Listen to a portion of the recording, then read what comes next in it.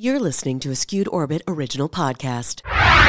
Hey friends, welcome back to Highly Unlikely. I'm your host, Alex Getlin, and this is the show where I get my friends high and teach them about a subject that is so bizarre, it seems highly unlikely, but it is 100% true. Now, I have two guests today, and they're both hilarious. I've got Shaun Bedgood, great comic, great actor. You might have seen him on Shameless. And also Guitler Raphael, another great comic, performs all over. Check these guys out. In this episode, we're going to learn about dirty cops.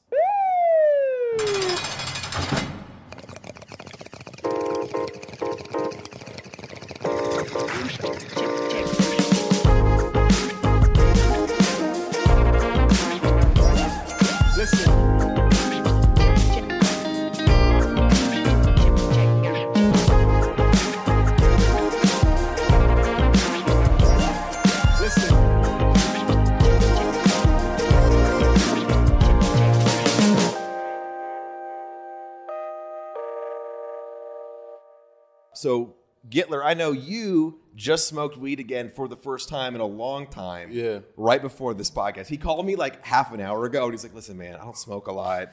I don't know. Like, I don't. And I'm like, dude, whatever you're comfortable with. It's low pressure. We're just talking shit, you know. And then he's like, all right, fuck it. Give me 2 gummies, and I'm going to hit this joint. It's like, hell yeah. Right. When was the last time you smoked, dude?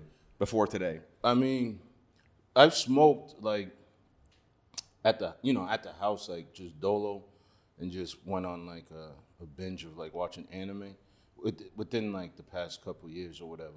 Like basically I've done that, but it's been since like hanging out with friends and shooting the shit and just being out amongst people. Yeah. And then having to do shit afterwards, smoke. Yeah. Like 15 years, I want to say. Wow, dude. This been is the first social smoking Yeah. you've done in 15 years. Yeah. That's Dude, crazy. I'm honored. The word I was looking for was social. Yeah. Wow. Sean, what about you, man? I stopped. I had a little phase Yeah. when I was smoking, but I stopped at the top of the year. Okay. And I have only been fucking with really edibles. Interesting. So, but I've smoked maybe like a handful of times. yeah. since I have really gummies slowed if you it want down. one. Or are you good? I'm probably cool for right now. Okay. Yeah. I'm You just still- let me know. Yeah. I'm still crispy. Yeah. Cool. Okay. So the story we're going to talk about, it comes from Baltimore. And actually, there was a series made about this story on HBO called We Own the City. Have you seen that series? Yeah, I saw it. Have you seen I the haven't series? seen it, but I know. Okay, so we're going to go through, there's some stuff that even the series didn't tap into that just is how insane this group of cops was in Baltimore, okay? So in 2007, they formed something called the Gun Trace Task Force, and this was supposed to be an elite unit that went and got guns off the street. That was like I believe the mayor was like really big on trying to like get guns off the street, right? So the unit's running. And the thing about these guys is they weren't regular cops. Like regular cops, they, either have like a specific thing where they're like doing narcotics investigations or they're like patrol cops, right? These guys wore plain clothes.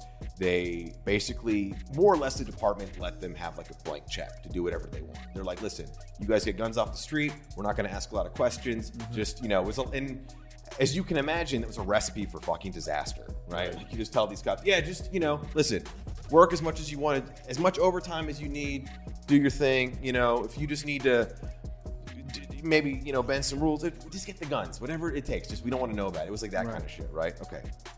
But this story specifically, it takes place in 2015 to 2017 range. That's kind of the bulk of it. And there was one guy named Wayne Jenkins. Okay. He was the protagonist of that series. And Wayne Jenkins, like this dude, how do I explain this? He loved being a cop. Like he was like obsessed with this sort of like your hyper machismo, dude was a Marine. He was an amateur MMA fighter. And he's just like, dude, I'm like a cop's cop. I'm so into it. And the thing is, he did do a good job at getting guns off the street. Now, was he doing it ethically? Obviously not. We're going to get into that in a minute. But the thing is, because he had such a high success rate of doing that, the department was kind of like, oh, he's the golden boy. Like, they didn't want to ask a lot of questions. He got results. So they're just like, hey, okay, like, yeah, keep it up. Do your thing, right? But then more and more complaints are coming in, but because he's like just crushing it, they're just like, yeah, you know, whatever, man. We're not gonna, don't worry about this. He kind of becomes like a miniature celebrity of sorts in the department because he had $1 million cocaine bust. And so then they're like, oh shit, like he's really pulling through. And then there was like a riot where he basically commandeered a van and like picked up some cops that had been like cornered. Now, he did some other super shady shit during that I'll talk about in a minute. But what I'm setting up here is that he was really considered to be like the king of the department, right? And it kind of sets up in how this stuff all gets crazy. Okay. Now, just to paint a picture of how clearly they were ignoring that there was a real problem with this guy, one attorney alone said that he represented 50 different cases against this guy, Wayne Jenkins. 5-0. That's crazy. You know what I'm saying? And they're still like, no, it's just, they're all making it up. It's cool, right? I mean, my man put up Wilt Chamberlain numbers, Right, man. yeah. right. That was one attorney, too. One attorney. Jesus Christ. Okay. Yeah. All right. And the thing is, dude, so this guy basically would pull people over for stuff that was horseshit, right? He would do like seatbelt violations. Like somebody would not have their seatbelt on at the gas station, and then he would run up to the car, pull him over, be like, oh, I smell weed. Oh, let's get you out of the car. And basically, he would intimidate these people and trick them into giving them permission to search the car or search their house. Yep. Because, you know, you're scared, man. The cops are there. They're cornering you. A lot of the folks don't know their rights, and they kind of bully them. And when we do these things called sneak and peeks, what a sneak and peek is they pull someone over and they think that they're like a player in the drug game, or they even just have a lot of money. Like even if they're not, you know, in the game, they just have cash at their house. They basically, what they would do is they would hold them there, have someone go, and like, so they would get their keys from them when they're pulled over, see their registration, and go peek into the house, which is super fucking illegal, like 100% illegal. Look around, being like, yeah, we're going to hit this dude. So then they would go and make up some bullshit to get a warrant, go in, and then, you know, rob the guy, right? So then we get to how these guys got caught. Because what they were doing was they were just straight up just robbing like either drug dealers or even just like folks in the community. There were like, honestly, a lot of the people they robbed had no criminal offenses whatsoever. They would just pull someone over. They had a lot of cash on them. They would just make up some bullshit and take it because they're like, hey, who are they going to believe? Like, we're the police, you know? Okay, so they had all these complaints, but still nothing was happening. But then something does take place that causes the whole game they were running to unravel, all right? So there was a drug detective named David McDougal from a different police department. He was investigating this drug dealer named Aaron Anderson in Baltimore. Now, he had put a tracker on Aaron Anderson's car, and then Anderson basically switched up his behavior. They got suspicious. They arrested the guy. When they arrested him, they went to search the car. They found a second tracker. Now, the detective who arrested this guy was really confused because he's like, well, I've been on this dude. I put a tracker. Who put another tracker on this guy? It's very, very confusing, right? Okay. So then he's thinking, well, sometimes police do like low profile surveillance. Maybe it was that, but he's like looking through and there's no record of anybody like putting the tracker there. So he calls the tracker company and gets the name of the person who bought it. It's a cop in another department. Yeah. But the thing is, there's no record of it being like going through the official channels, and the cop paid for it with his own money, not with the department money, which means that cop specifically didn't want anyone to know about it. Okay? So for some reason, this cop has a secret tracker on a drug dealer that he doesn't want any other cops to know about. So this detective who was running the legit operation, David McDougal, he's like, okay, something is sketchy here. It seems like this cop is robbing drug dealers and using his own tracker to catch them. So he calls the FBI and he's like, hey, you need to look into this. I can't go to the Baltimore Police Department because I don't know who's dirty. So, you know, like we need to go outside. And he starts working with this detective, Erica Jensen. And this woman's a badass, dude. She goes after the cartels. She goes after dirty politicians. So she's like one of the high-level detectives that goes after these kind of people, okay? So then what they do is they start looking into this guy, Aaron Anderson, and they see that the detective from the Gun Trace Task Force, which is that task force I mentioned, with the guy, Wayne Jenkins, the real bad cop who's kind of running it, the cop who bought the tracker is in that network, in that detective gun trace task force group. It wasn't even Wayne. It wasn't Wayne, no, Oh, but shit. it was one of his guys. Yeah, you'll see in a second. Yeah. Okay. That cop. So the FBI agent's going through all the people in the group, and she sees a name there, Jamel Rayam. Now, Jamel Rayam is one of the officers in that group. He used to be the next door neighbor of the drug dealer who just got arrested. Okay, so Aaron Anderson was neighbors with the cop who was involved with putting the tracker on the car. And so there's some more to the Aaron Anderson story. What happened was after they arrested him, they found out he told police that he had gotten ambushed and robbed a few nights before. So, like, he didn't know who it was, if it was like a rival drug dealer or whoever, but he switched up his patterns because out of nowhere, when he wasn't home, 2 guys busted into his house, pistol whipped his girlfriend, stole a bunch of money and drugs. So he got paranoid. That's Aaron Anderson. Correct. The drug dealer. This happened to him. Yeah. He told, after he got arrested, he told this to the detective. Then they realized, wait a minute, it was that the dirty cops who did that, and they had the tracker on the car to see when he wasn't home. So then they're like, holy shit. So they think it's like 1, maybe 2 dirty cops who were doing like this, like, you know, thing where they'll follow drug dealers, rob them, etc. But they're like, let's sit on it, let's investigate, let's find out how big it is. So Jamel Rayam was partners with this other detective, Mamadou Gondo. And Mamadou Gondo, as they look through his phone records, because the FBI is searching through everybody, he's got all these phone calls with a guy named Antonio Shrapshire, who was a rival of the drug dealer who got busted just previously. Okay, so to recap it, because there's a lot of moving parts. Okay, we got 4 people. It feels like right now it's like if Ethan Hawke in Training Day just listened to Denzel Washington. King Kong ain't got shit on me. And then moved to Baltimore. Right. Yeah. He's like, yeah. oh yeah, he's got the answers. I'm just gonna do that. Well, it's crazy.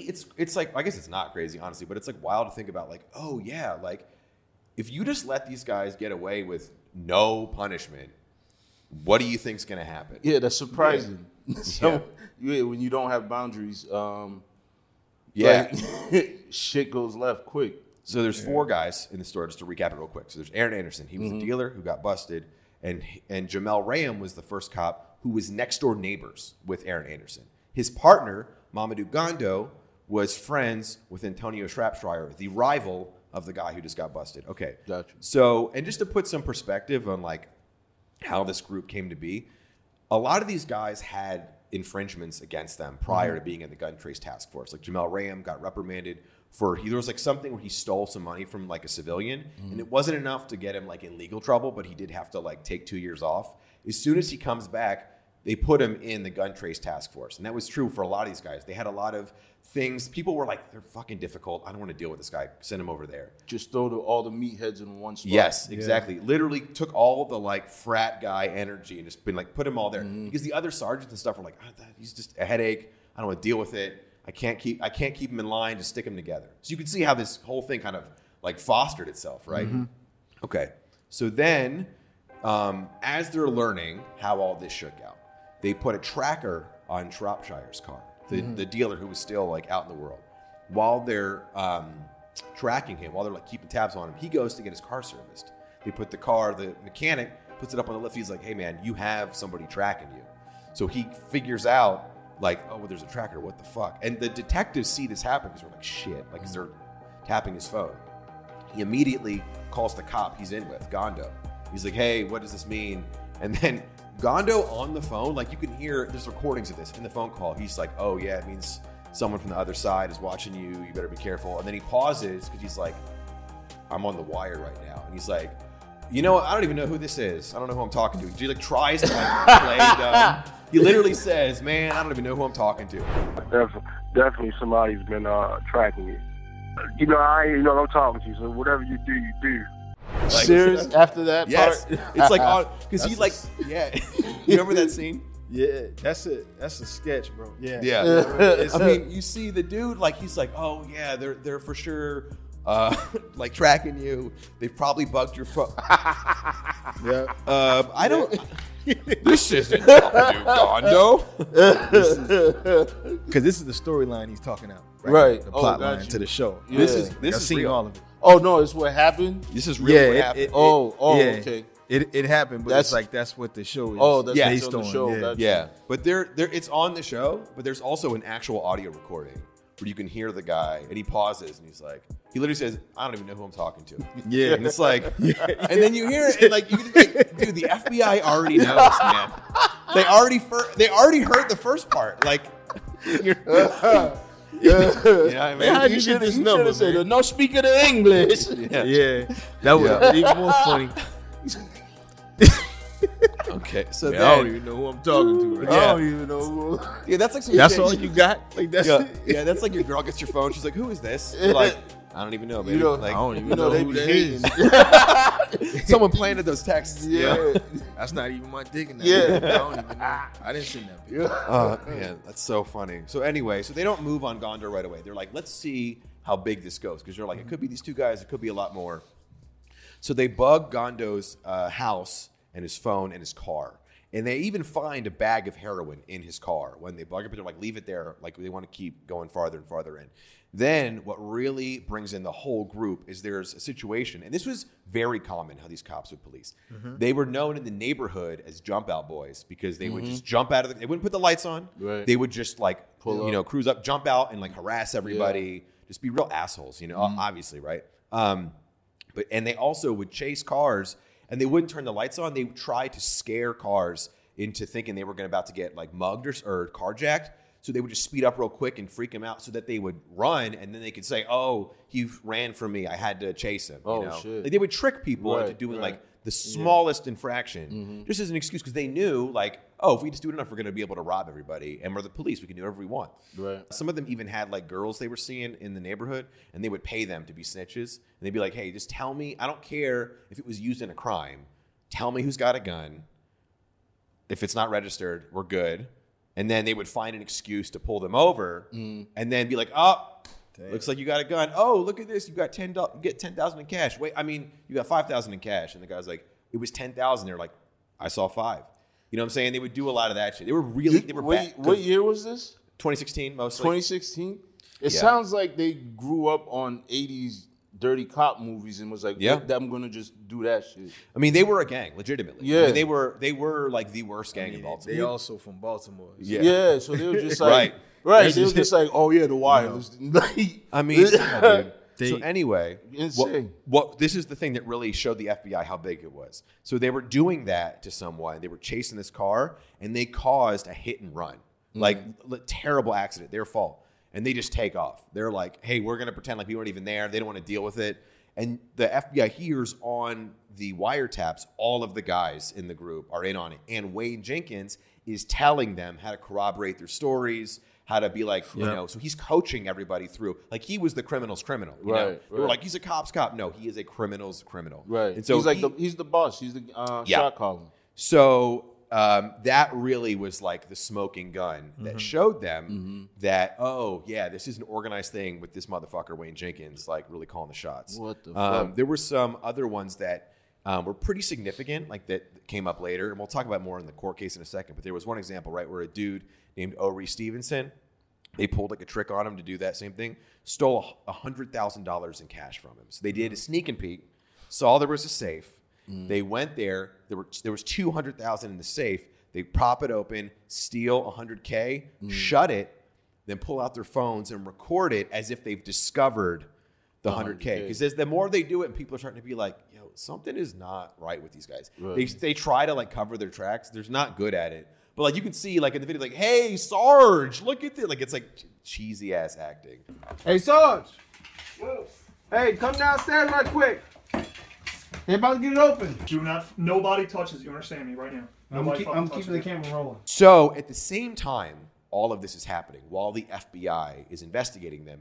A lot of folks in the community are like trying to get together, and they'd be like, dude, we know these guys are criminals. We know they harass people. Like we have to do something. One guy in particular, Kenneth Baumgardner, he had rented a BMW to celebrate his son's birthday. Same thing. Cops tricked him, got him doing car chase, had a crash, stole his money.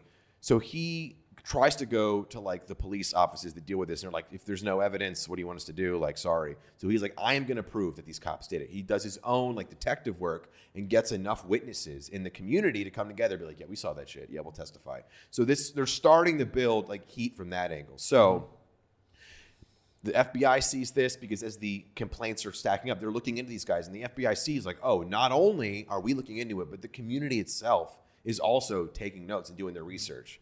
So one more guy I got to introduce. And this is where shit gets really crazy with these guys. Okay. So we have the gun trace task force. We got Wayne Jenkins, who's the boss, really the one leading the ship, his, underlings.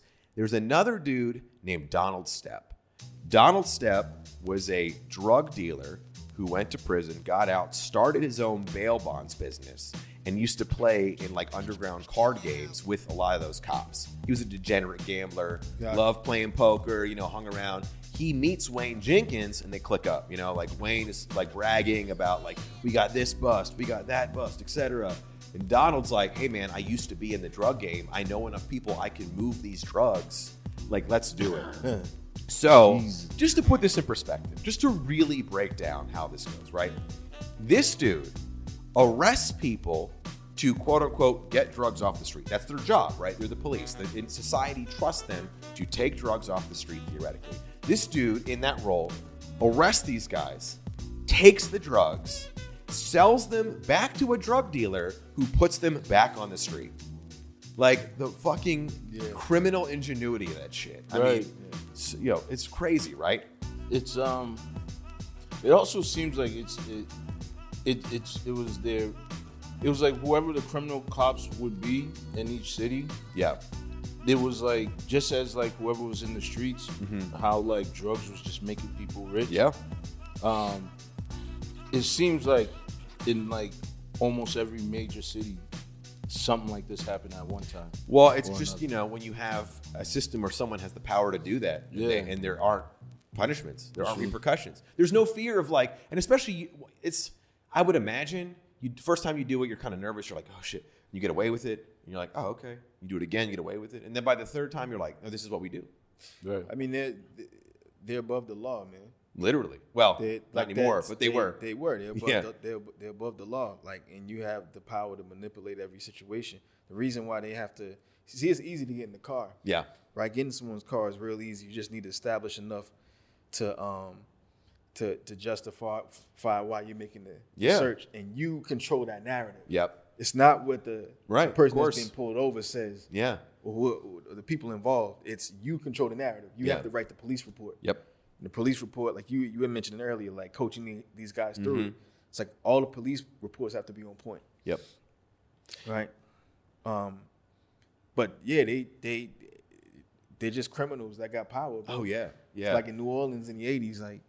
Yeah, it's crazy. Dude. And it's like, I'll talk about this a little bit more at the end, but the ways that these guys would like justify it to themselves. Because the thing is, I actually, like, if you take that guy versus just like a guy who's like a shot caller selling drugs, I respect the shot caller drug dealer more. Because at least he's being honest, like, this is what we do. The cops would do mental somersaults to convince themselves, no, we're good cops. Like this, they would just they would convince themselves that they weren't bad, which is even more fucked up. Like, just admit it, dude. Just admit that you're like the worst person. Don't try and like say you're not a hero. You can't pull this hero complex shit and do that.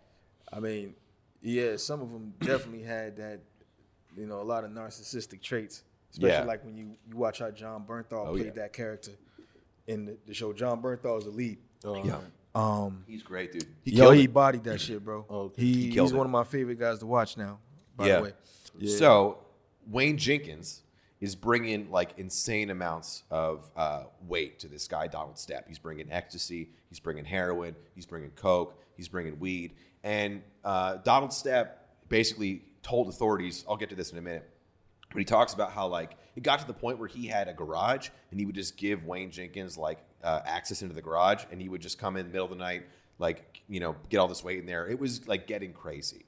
And he taught when the FBI investigated these cops at the end, they're like, why did you guys, like, was the money from the drug dealers not enough? Like, you had to start selling drugs. And they're like, it's too much. Like, when there's that much more money to make, why not? And it's like, we're already not getting in trouble, And it's like, you get $20K and you look and you're like, but that could be $200K, and it's too tempting. Once you're already doing it, you're like, well, why not? Because who's going to check you? Right, you know exactly. I mean? Like it's nobody. But Wayne is getting more and more reckless, more and more crazy. It's like he's going nuts, and he just feels like a king, right?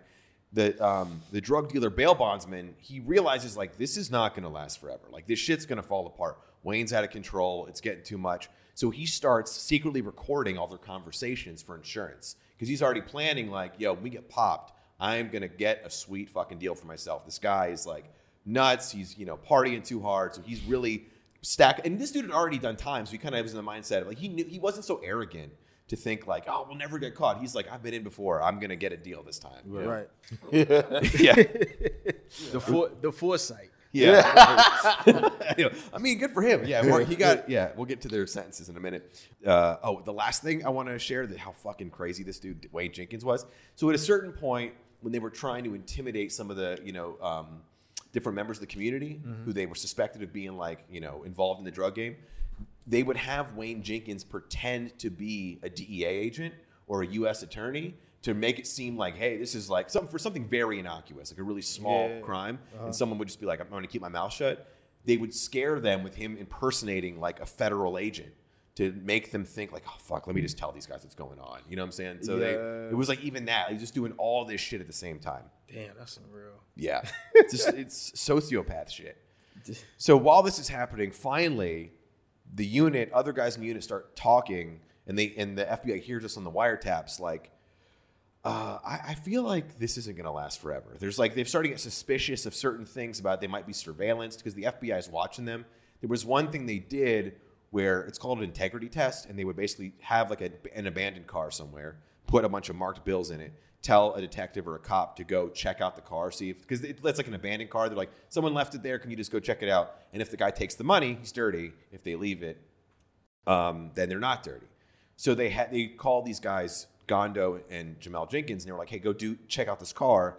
But they're detectives, so they're on them. They're like, I think they're testing us. And they're starting to realize, like, hey, like, and they know they're breaking the rules. They know, like, they're not stupid, right? So then they start talking on the wiretaps, and the FBI is like, we got to move in, let's time. So, and one more thing that was crazy too, they heard on the wiretaps is they also were stealing from each other. Because they would do robberies, and then they'd be like talking in the car, and it's like, yo, man, there was 20 there, right? He's like, no, it was 15. And it was like, no, it was 20. It's like, I don't know what you think. It's 15, dude. So not only are they're stealing from each other, so they're even getting more paranoid and suspicious. So FBI is like, okay, we got to move in. We got to deal with this. But it's very tricky arresting one cop. Imagine arresting 8 cops, or 7 rather, 7 cops. They were 8 total, but 7 with this first bust. Right. So what they do is they go to the top command of the Baltimore police. They tell them, hey, this is what's going to happen. So those guys tell the unit, hey, you have to come in for there's some complaint about something and go to internal affairs. It's very routine, no big deal. So they're like, okay, sure, whatever. So then when they go into internal affairs, they have to check their guns in those little lockers, thing, because the whole fear is if we try to arrest them anywhere else, they're going to be armed. We don't know if they're going to try and do suicide by cop or something else. So they have to put them in a scenario where they're not near their guns. And the only way to do that is this. When they do it, and it works out. Every single one of them did it without incident. April 9th, 2017. So it was 7 total. And they were hit with racketeering charges. And I was because I know racketeering is the thing that they hit that's what they got Al Capone for and El Chapo. And it's kind of a vague, because I didn't know the literal definition. It just means fraudulent business dealings. So I guess anything under the realm of committing fraud. But they started hitting him with other stuff. For example, this is so funny because they would get him with the real serious crime of racketeering, and there was all this stuff that they were obviously guilty of, planting guns on people, stealing people's money, But then what was much easier to prove is they were working a ton of hours on overtime, and they were illegally stealing overtime hours. So even though that's not as serious of an offense, but it was so provable that they made it one of the charges because it was so much harder to prove a lot of the heavier shit. But they would do stuff because they were this elite unit. No one checked their time cards. They would be pulling in $8,000 a month. And they're just at one point, Wayne Jenkins was on vacation in Miami and put in that he had, when they went back and looked at the records, it put in he was working overtime they all did this because there was nobody checking because all they had to do was bring guns. As long as they brought guns, they're do whatever you want. So that's why they would just have these girls they like paid to be informants. They're like, I don't care whose gun it is. Just find me a gun so I can take it to my boss and say, look at these guns. And I'm like, yeah, okay, keep getting the overtime. I mean, it was just a criminal syndicate on so many levels. So when they get them all arrested, then the public sees it. And then the floodgates come open because then all these people making complaints, they're like, hey, I know those guys. That's who fucked with me. So now all these attorneys finally have some like leverage to really get these civil cases looked at because it's a fact that these guys got arrested. So at first, when they weren't being interrogated, they all stayed silent. They're like, we're going to keep to our stories. We're not going to rat on each other. But then as soon as the FBI was like, dude, you guys are on wire. Like, we have it recorded. And then they all started flipping except for Wayne Jenkins. He would not, but he's like, no. He was so convinced that he was not going to get in trouble that he didn't want to flip. So most of the guys who confessed, they got like 7 to 10 years. But because Wayne Jenkins was like, no, I'm not going to do it, they gave him 25 years. Now, 2 of the other dudes involved, it's like, you motherfucker. Which honestly, and I think it should have been more. But towards the end, right before it was about to go to trial, and he saw all the evidence, he had a risk of getting a life sentence. So they were like, either you sign this right now, this confession, full confession, 25 years, or we're going to take you to court, and we're going to push for a life sentence. So he's like, all right, fuck. And so he signed it. 2 other officers went to court because they were like, no, I'm going to beat this. And they lost. They both got one I think got 18 years, and the other one got 12 years or something. But what also came to light from the trials is that they confessed, because it wasn't just that it was the police records that were discovered at the interrogations. When they did these 2 trials, all of the shit they had done in terms of stealing the drugs and selling them back on the street and planting BB guns on people to make it look like that person had a weapon, all that shit, all of that went on record because the other officers had to testify in court. So the press is there being like, oh, this is, it's in court record now. And the public is seeing holy shit, this is these guys were a criminal syndicate. One of the main witnesses that gave the FBI all of the smoking gun evidence was Donald Stepp, that bail bondsman. He got 2 years because when the FBI showed up, he was like, hey, I've been waiting for you. Yeah. Here's everything you need on Wayne Jenkins and all of the crime. Take it away. And he was ready to, keep himself protected. So Wayne, this is the thing that's craziest to me, is that I listened to this interview that Wayne Jenkins did with the BBC, and he claims that it's all bullshit. He only signed the confession because it got him, he didn't want to go to prison for life, and that everything is exaggerated. But the thing that's the most insane is the interviewer calls him. It's like, well, let me just let you say, is there anything at the top you want to start with? Is there anything you want to open this with? And he was like, I just want to say for the record, I was an amazing cop. I did good cop work. I did good, cops respected me. I brought guns home. I was a cop for 14 years, and I was the best in the city, the golden boy. No one could get drugs and guns like me. We got 4 times as many guns as any cop in this city did. The insanity of this guy, who really, convincing himself, he's like, yeah, and he kind of look, did I break a few rules here and there? Sure, yeah, I'm not an angel, but we got guns off the street and we locked up criminals. It's dude, this guy's fucking delusion. Yeah, you think about the narcissism it takes to even attempt half that shit. Yeah, and then it's oh yeah, when if you hear him speak and it's oh yeah, he's like you said, delusional. He's fucking gone because that, the idea that he did all the shit that he did. Yeah. To then be I don't want to plea deal. Right. He's not stupid, right? Right. So he's just fucking gone. Yeah. At this point, you know what I mean? It's that classic narcissist shit, bro. Yeah. It's it's never, crazy it's never to see him, that it's everybody else. It's everybody else. Yeah. And then that's the type of person who had that kind of power. Right. Yeah. That's the real dangerous shit. It shows you how. Now think about that, right? This guy was basically a dictator. Yep. Imagine that dude if he ran a country. Right. Same shit, same mentality. Oh yeah, same shit, bro. You know? Mm-hmm. That's what I'm saying. When you watch it, shout out to John Bernthal.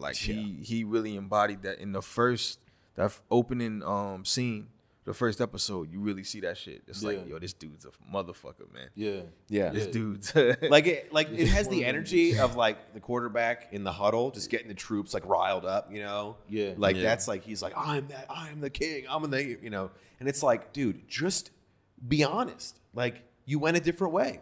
No one's buying this shit. But it was interesting. I think, so the interviewer said that when he was in prison, for a while, he wouldn't talk to anybody. He wouldn't do any interviews. And then he was cellmates or like met someone in prison who's an attorney, who that guy basically convinced him like, hey, we're going to do like a press angle and try and use that as leverage to get your sentence lowered. I don't know how that would work because this dude sounds like a total asshole in this interview. But this same attorney is representing El Chapo and a few other like, you know, celebrity criminals and trying to like find a way to sort of use media sensationalism to their benefit. Yeah. Which is just like wild. It's like he wouldn't talk. It's so honestly to me indicative of like the culture we have today.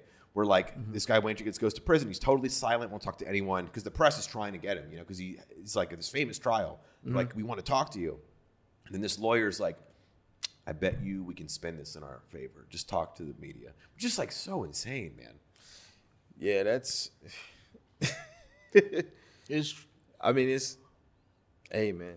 It's just the culture of the internet. I don't know. Yeah, it's the space that, you know, we found ourselves in now, basically, just where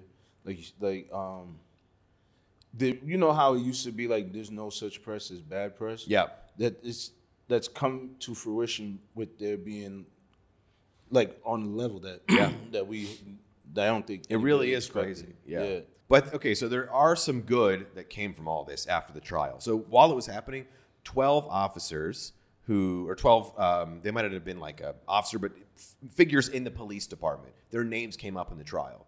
And then in total, there have been 20 who've been charged in following cases that were opened up because we're like, oh, this goes. It was so funny when the woman was saying that, like, of this interview I listened to, where basically as soon as those 12 names came up in the trial, people were just retiring left and right. They're like, yo, I'm out of here, dude. And they're just like, oh, the ship is sinking. But they did do follow-up charges on them. 800 cases were thrown out. 800 bullshit cases. That's crazy. You know, that they were like, oh, these cops made up this shit. And the city of Baltimore, this feels kind of low, but the city of Baltimore paid out $15 million in payouts to people. I feel like that's a low figure when you think about like all the people. In payouts to who? The victims of these cops. Okay. Yeah. Like what people who falsely arrested, had their lives fucked up. Did they kill anyone? They didn't shoot anyone, but they did cause traffic accidents through illegal car chases that people died in. So yes, they did. There was that. And in fact, another situation, so that one of the guys, Kenneth Baumgartner, he was the one who his car got fucked up. He had to get his jaw wired shut because of the chase that they did.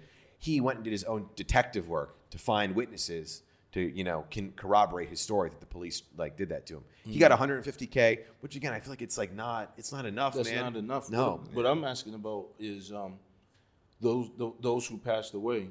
Did their families get anything specific? I don't know this. I don't know the exact numbers. I'm sure it wasn't enough. I mean, there's really no number you can put on it. Right, but yeah. you can't, but I just found that they paid $14 million in some capacity to people who had been affected. But so all those people, 14 million. Yeah, I don't know. It's not enough. And I don't know how it was It's not divvied even up. close. It's not even. No. I mean, right. There's, I guess, only change is enough, but you know. Yeah. Right. It's even though like it's not enough is like a weird thing to say, but like it's not like of course. enough. It's, yeah. You know what I mean? I know there's no such thing as enough, but like that's definitely not it. You know what I'm saying? Yeah. Right. But so has it been settled to like that's it? It's settled? No. It's still as far as I know, it's still ongoing. But it's like this stuff's hard, man. It's not. That's the thing too. It's not as simple as like, oh yeah, they'll just cut a check and it's good. It's a very long, stressful, difficult process. It's a fight. The city tries to not pay up, and even if you win in court, you still have to get the money. It's not as simple as like it just goes in the account the next day. It happens, but it also doesn't happen. Right. Like there are famous cases of people who've won in court and they've waited like over a decade to get paid. So it's like because there's all these different ways lawyers can like pull tricks with appeals and this and that and delay and delay. So and if you don't have money to pay for that shit, what are you gonna do? All right, guys, before we wrap up this episode, I want to take a second and thank our friends over at THCmints.com. THCmints.com has both Delta 8 and Delta 9 edibles that can be shipped to just about anywhere in the U.S. These are natural hemp-derived edibles, federally legal, with no medical card required. These are high-quality mints, non-GMO ingredients, gluten-free, no high-fructose corn syrup, and they taste great. My personal favorite flavor is the Delta 8 Watermelon Chill. So if you like edibles, take a few of these and you are going to feel great. Trust me. Free shipping on orders of $75 or more. And if you use the promo code HIGHLY, you'll get 20% off your order. Again, that's HIGHLY, all lowercase, spelled HIGHLY. You'll get 20% off your order, and it really helps out the show. So head over to THCmints.com to order yours today. But in total, the officers got 112 years combined for their... So Wayne got the most, 25. Most of the other guys got 7 to 10, with a few like 12 to 18. So that was the story of the Baltimore Gun Trace Task Force. Insane. It's crazy, right? Yeah, insane. It's That's wild.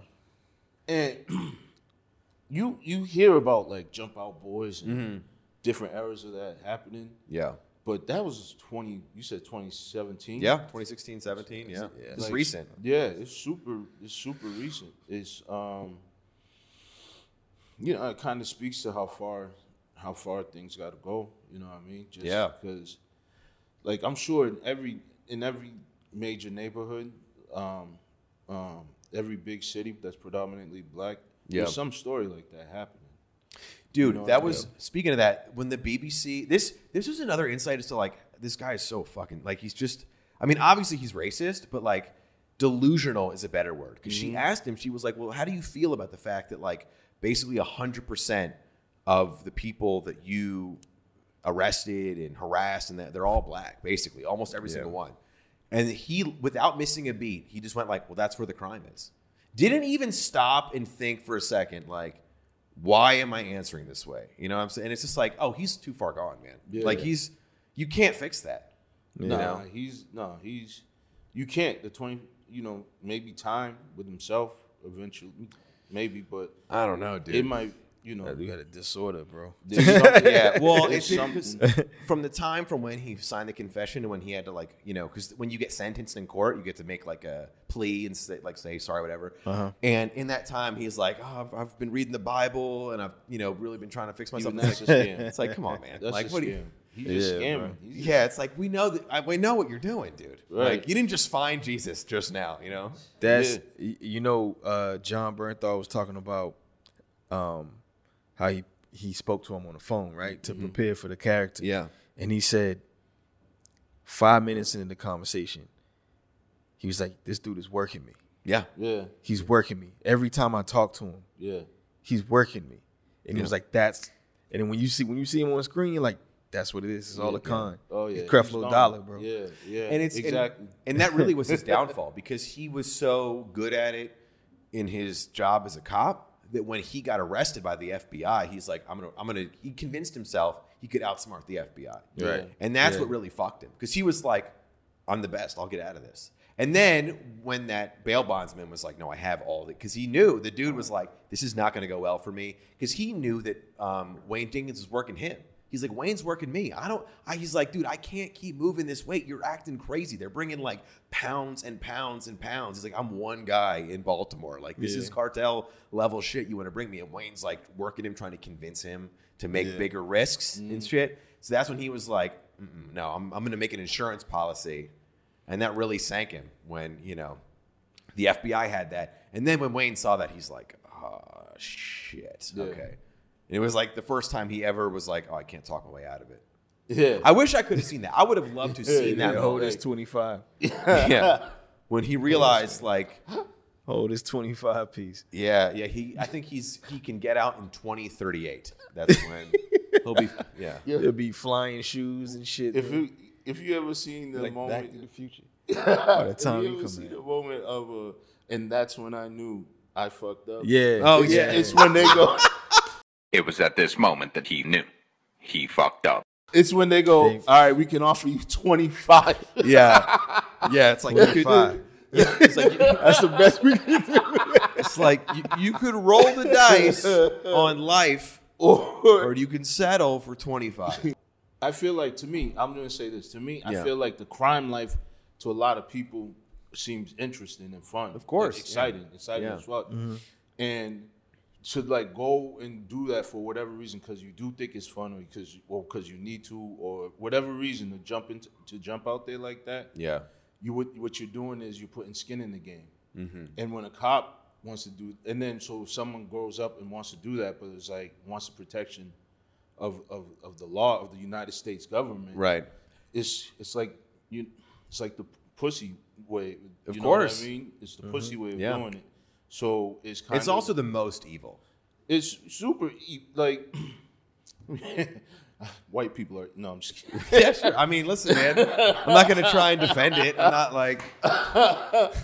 If you open any history book, it's like, yeah, dude. Like, we don't have a great track record. Right. No, but I mean, it's just rough, like. Man. I mean. I think it's just indicative of like, it just shows that when people get into that position, when they have that kind of power, when they're unchecked, and they just like, I can get away with it, they just keep doing it. And then they'll convince them, like this guy, he convinced, because the thing that was the most fucked up is like, he convinced himself somehow, to me, again, it's dictator shit. They're like, this is the right thing to do. You know, dictators, they do horrible things, but they're like, oh, but like, I'm saving the country, so. Let me ask you something. Yeah, sure. Quick. Do you think there are people who can have that kind of power unchecked and do what's right? Is that even a thing? Maybe, but I think it's a very, very small percentage of people, if any. And there's certainly a scale. Like, there's certainly people who will go way worse, but to do it without any, I don't know. Those type of people are the ones that get killed, man. Yeah. Right. You know, they do. They do. Because they're not willing to go and do that extra dark shit to take out people who want what they have. And they threaten those people. Yeah. Yes. Threat. You can't change the mind of the masses. Yeah, I'm glad you brought that up because there were times where there would be like a new person brought into the gun trace task force and they would kind of test them to see if they would be down with stealing. And if they weren't, they would get them out of there right away. So there was like a scene, there's a really good scene in the show where there's this like rookie cop or like younger cop who like idolizes Wayne Jenkins because Wayne was seen as a hero for a while.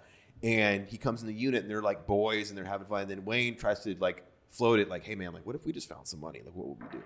I'm just saying, like, what if we just like found like $50K drug money? What would we do? And the guy is like, we would turn it in. Like why? He was like, why would you even joke about that? He was like offended. And then Wayne's like, yeah. I'm just making sure. And the next day, out of there. You know? Put him in a different, he's like, get that. No. So it's like, yeah, man. But I don't know. I mean, I'd like to think that I think the only way it can be done is you have to have accountability systems. You have to have ways to keep yourself like it's just knowing that there's consequences. Right. Even if someone like feels like they're like, oh, I wouldn't break the rules, whatever, you have to have the consequence there, or else you're like, it's just the temptation's too easy. Yeah, nothing's gonna stop me then. It's got to be. Right. Yeah, that makes sense. There's got to be some checks and balances, right? Yeah. And it's also like, but it's like everybody wants to imagine they're like, oh, I wouldn't do that shit. But until you're in that position with like having unchecked power, you don't really know. You know what this is like a little more like inside the comedy than this. But like when you see someone who like books like some comedy show for the first time, excuse me, my voice is, I've been smoking. Someone's like, maybe they're a little newer or they just have been doing it for a while. And they get their own like bar show and they have like the power to like decide who to book. You can see that in people there. Like you can see, you know what I'm saying? Oh, 1,000%. Bro. You know, like it's the same bullshit. It's just not as, you know, it's like it's just the slight. Yeah, I've seen it. I've seen it hundreds and hundreds of times. Just the slightest bit of power. Oh my god! And then, you know, it's like we could talk about ego shit, narcissism, whatever. But it's just like there's just people who just, I guess they just they latch onto something. Especially comics, we're kind of fucked up anyway. Yeah.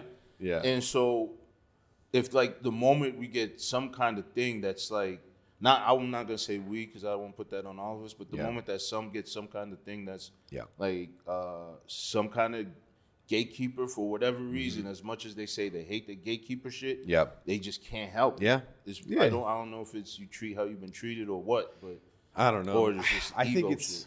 I think it's partly like how people are raised. I think it's partly genetic. I think it's partly just some people are not aware. It's like a mixture of because sometimes I'll be like at the airport or Starbucks, whatever, and you see someone behind the counter getting screamed at by some customer, and it's like, dude, this is not their fault, man. Like, I see the airport is the real bad one. When they cancel a flight and you're just the person like, attention, sorry, and they're like, motherfucker. It's like, dude, that's not the guy to be mad at. Like, he does not have the good job. Like, don't come at him like that, Right. He did not write whatever. Do you think he canceled your flight? Like, yeah. He did not order anything here. Yeah. Some people are just fucked up people, bro. Yeah. They just messed up people. And like when you said earlier, you give the wrong person power. Yeah. Of course you're going to abuse it, man. Yeah. And we've definitely encountered those personality types. Absolutely. Yeah. Dude, I forgot to mention. So you were on Animal Kingdom. Yeah. I love that show. What was the scene that you were in so I can go back and watch it? Oh shit! I think it's the episode called Relentless. Okay. And it's a flashback scene of Smurf. Nice. Yeah. When she was young. So that actress, I can't think of her name. Ellen Bernstein is the older woman, but Ellen Bernstein is the older Smurf. Yeah. But anyway, so they do these flashbacks to the 80s, and it shows Smurf when she first got in the game. And it's a scene where her partner, one of her business partners, they robbed the truck. They used to rob trucks, like like armored cars or just like no, they would rob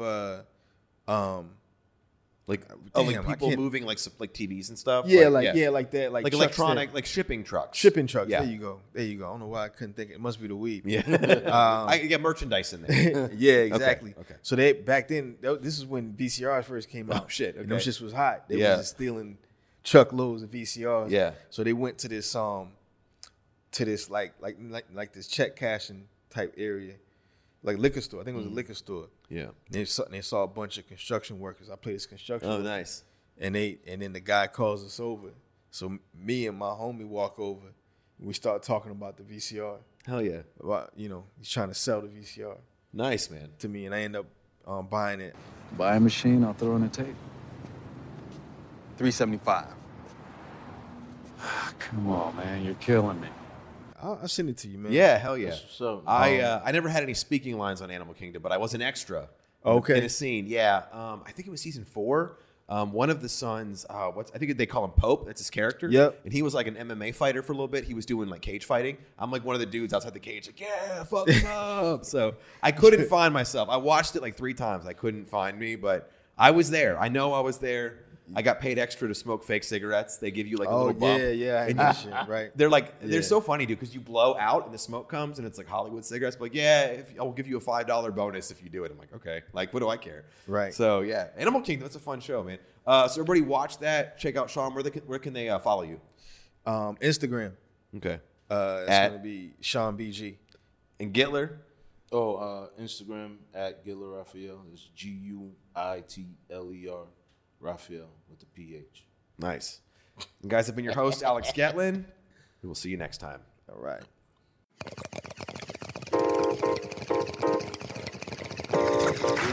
Thank you.